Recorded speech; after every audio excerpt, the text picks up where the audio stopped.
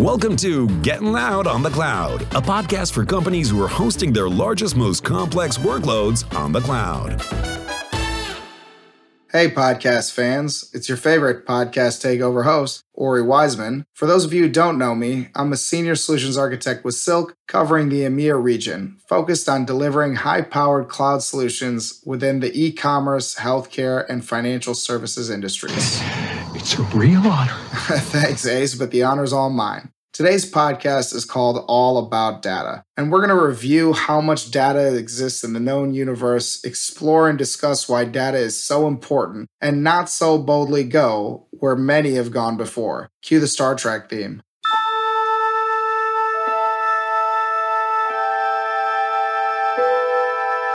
Now, while I am a nerd and love a good soundboard, I chose that phrase for a reason, because when it comes to gaining accurate insights from data, many have tried, few have succeeded. But if you are successful, if you can gain insights from your data, specifically in the B2C or business to consumer space, then you can build an empire. Just take Amazon, Google, and Facebook as some prime examples. Today, data reigns supreme, and all of these companies are actually data companies first. They just happen to sell goods and services on the side. But I digress. First, let's start out with some mind-blowing statistics about data. We are currently in what's called the zettabyte era. That means that we're generating zettabytes worth of data every single year. And according to Statista, this amounts to all of the data created, captured, copied, and consumed globally, which they project will reach 181 zettabytes total by 2025.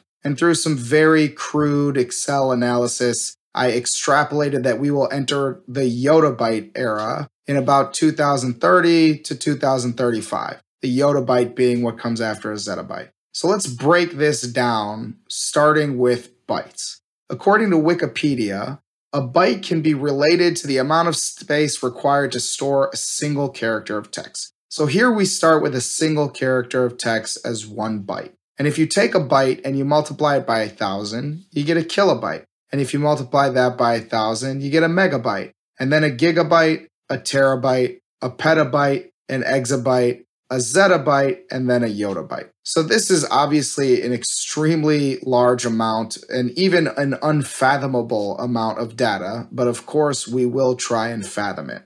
I just can't do it, Captain.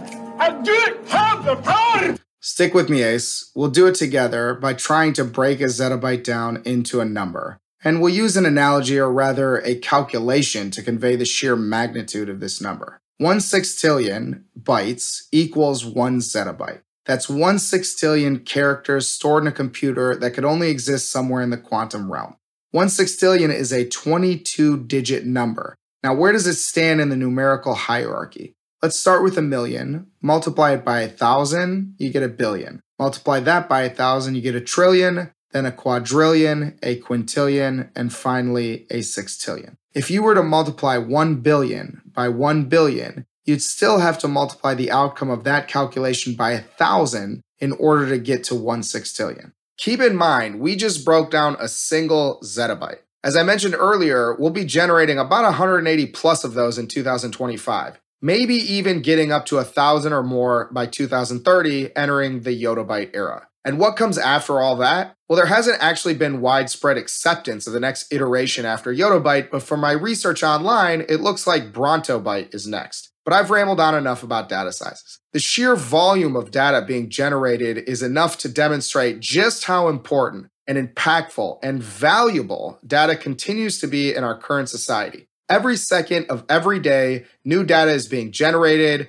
analyzed, and pondered over, all in the name of gaining insights. Even this podcast has contributed to the increasing global footprint of data, and I do hope you will gain some insight from it as well.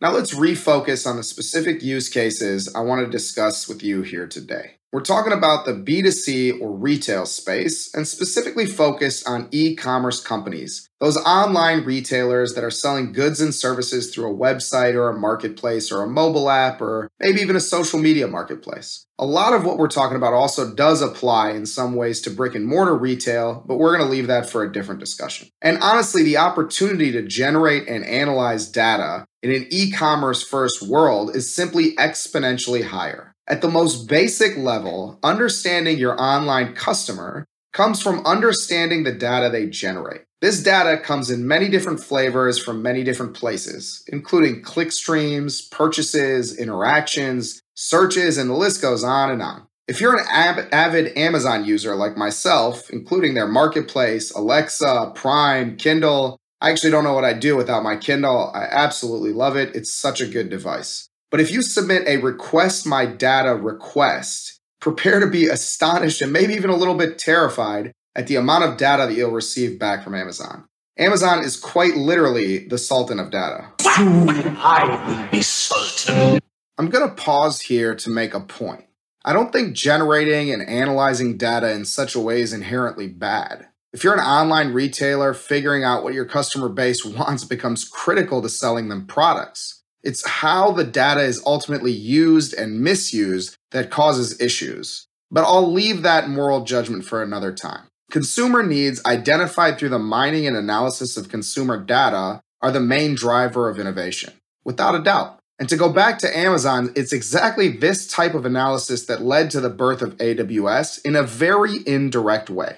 Not everyone knows AWS was created because Amazon.com, the marketplace, needed to become a hyperscale solution to keep up with customer demands. As TechCrunch tells the story, to do that, they built out a series of decoupled API access fashion services to create this hyperscale solution. These services were eventually used to build out the first iterations of AWS. In this way, Amazon was able to draw insights from a totally unrelated set of consumer data, the need for a high-performing website, and remember, slow is the new down in e-commerce, which led them to determine before anyone else that the tech world needed cloud services and a public cloud provider would generate huge demand. And the reason for this at its core is simple. Other businesses and marketplaces like Amazon.com would also need high-performing websites. At one point, executives in Amazon even questioned whether it was a good idea to give out this type of IP. But ultimately, thankfully, they determined that it was. So in this way, customer needs drove an innovation in a very indirect way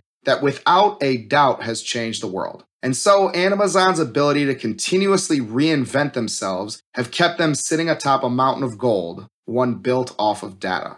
And this is why it's so important for these retail and e-commerce companies to understand their consumers, because they need to constantly reinvent themselves, figure out ways to provide new goods and services that meet the needs of the consumer or the future consumer. And if you can do that consistently on a long-term basis, you're going to win consistently over a long period of time. To be clear, I'm not telling e-commerce and retail businesses they need to start selling products and services that are completely unrelated to their core business. I'm just pointing out, if you're mining and refining data correctly and gaining real, actual customer insights, you never know where it'll lead, but you can bet wherever it does will almost certainly be accompanied by success. And on a flip side of that coin, if you're not doing this, you're not living up to your full potential, both as a company and as a brand. I've said it before, and I'll say it again and again and again. The most valuable IT departments are those that enable the business to innovate consistently over a long period of time. Those that really partner with the business. If you're busy putting out fires, dealing with downtime, or what seems to have become even worse in the e-commerce world of today, a slow website, you're losing customers and money is coming directly out of your pocket. Let's shift gears a bit. Thus far, we've talked about why data, accurate data analysis, and gaining insights from consumer activity is critical to success in a customer-obsessed e-commerce world. Now let's look at how we can make data work for us and where to invest your IT dollars to provide your business counterparts with the customer insights they crave. If you're still running the majority of your infrastructure on premises, you're doing it wrong, I'm sorry to say. And here's my thesis statement for the podcast for e-commerce and online retailers. The cloud is the only place, not the best place, but the only place where you can continuously transform and reinvent your business. I'll provide a few pieces of evidence to support my statement, starting with time to implementation. In a capital expense world, going from even an anticipated infrastructure need to having it racked, stacked, and ready to use is months at best. And given the further exasperation of supply chain issues as a result of COVID, this has gotten worse, not better.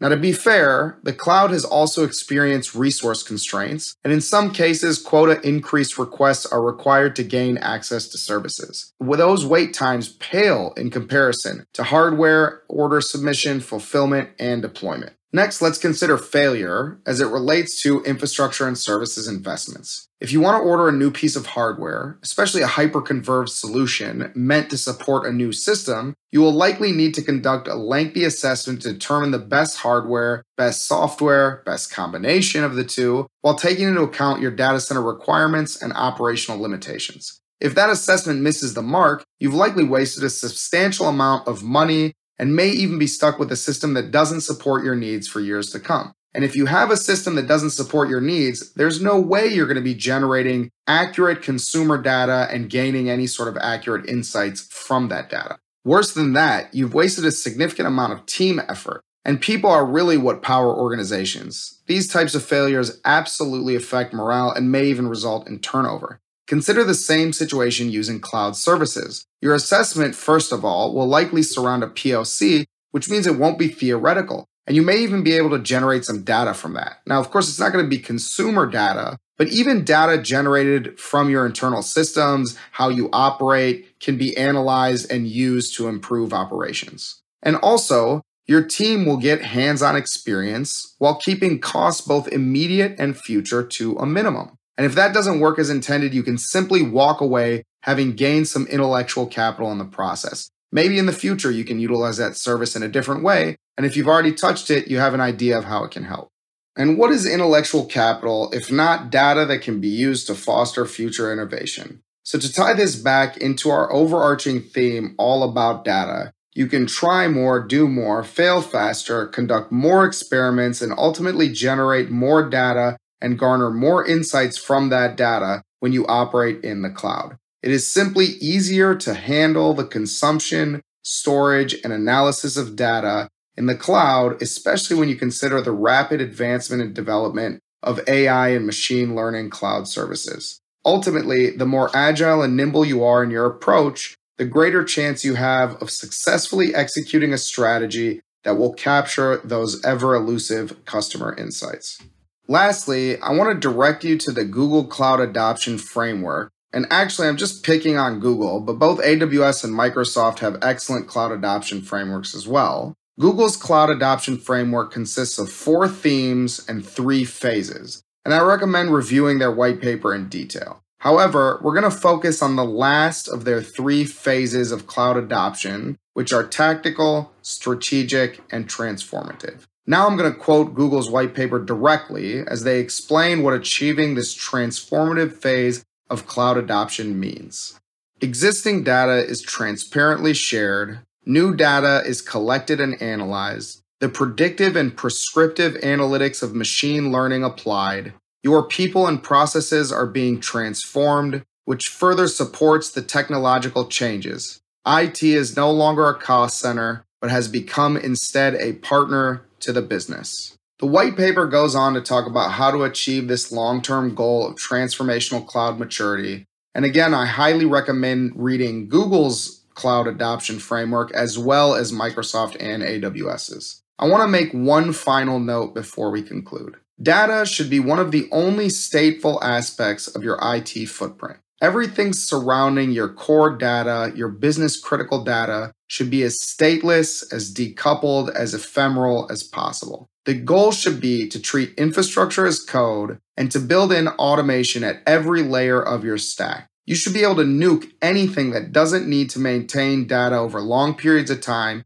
and rebuild it quickly and easily, and of course in an automatic fashion. While on-premises data centers fail much more often than those of cloud providers, no infrastructure is infallible. So make sure that you're maintaining multiple copies of your business-critical data across fault domains, availability zones, regions, and even cloud providers as the multi-cloud approach becomes more and more mature and more widely accepted. This will ensure fast recovery and minimum fallout. How mobile, replicated, and secure your data is will in many cases determine how prepared you are for disaster. Losing infrastructure is recoverable. Losing data, especially business-critical data, is not.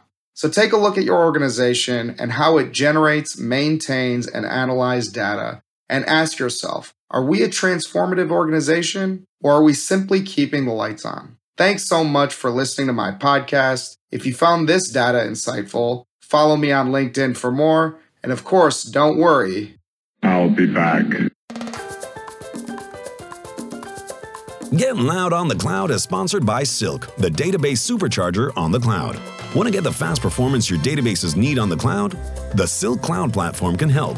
Learn more at silk.us. Thanks for listening.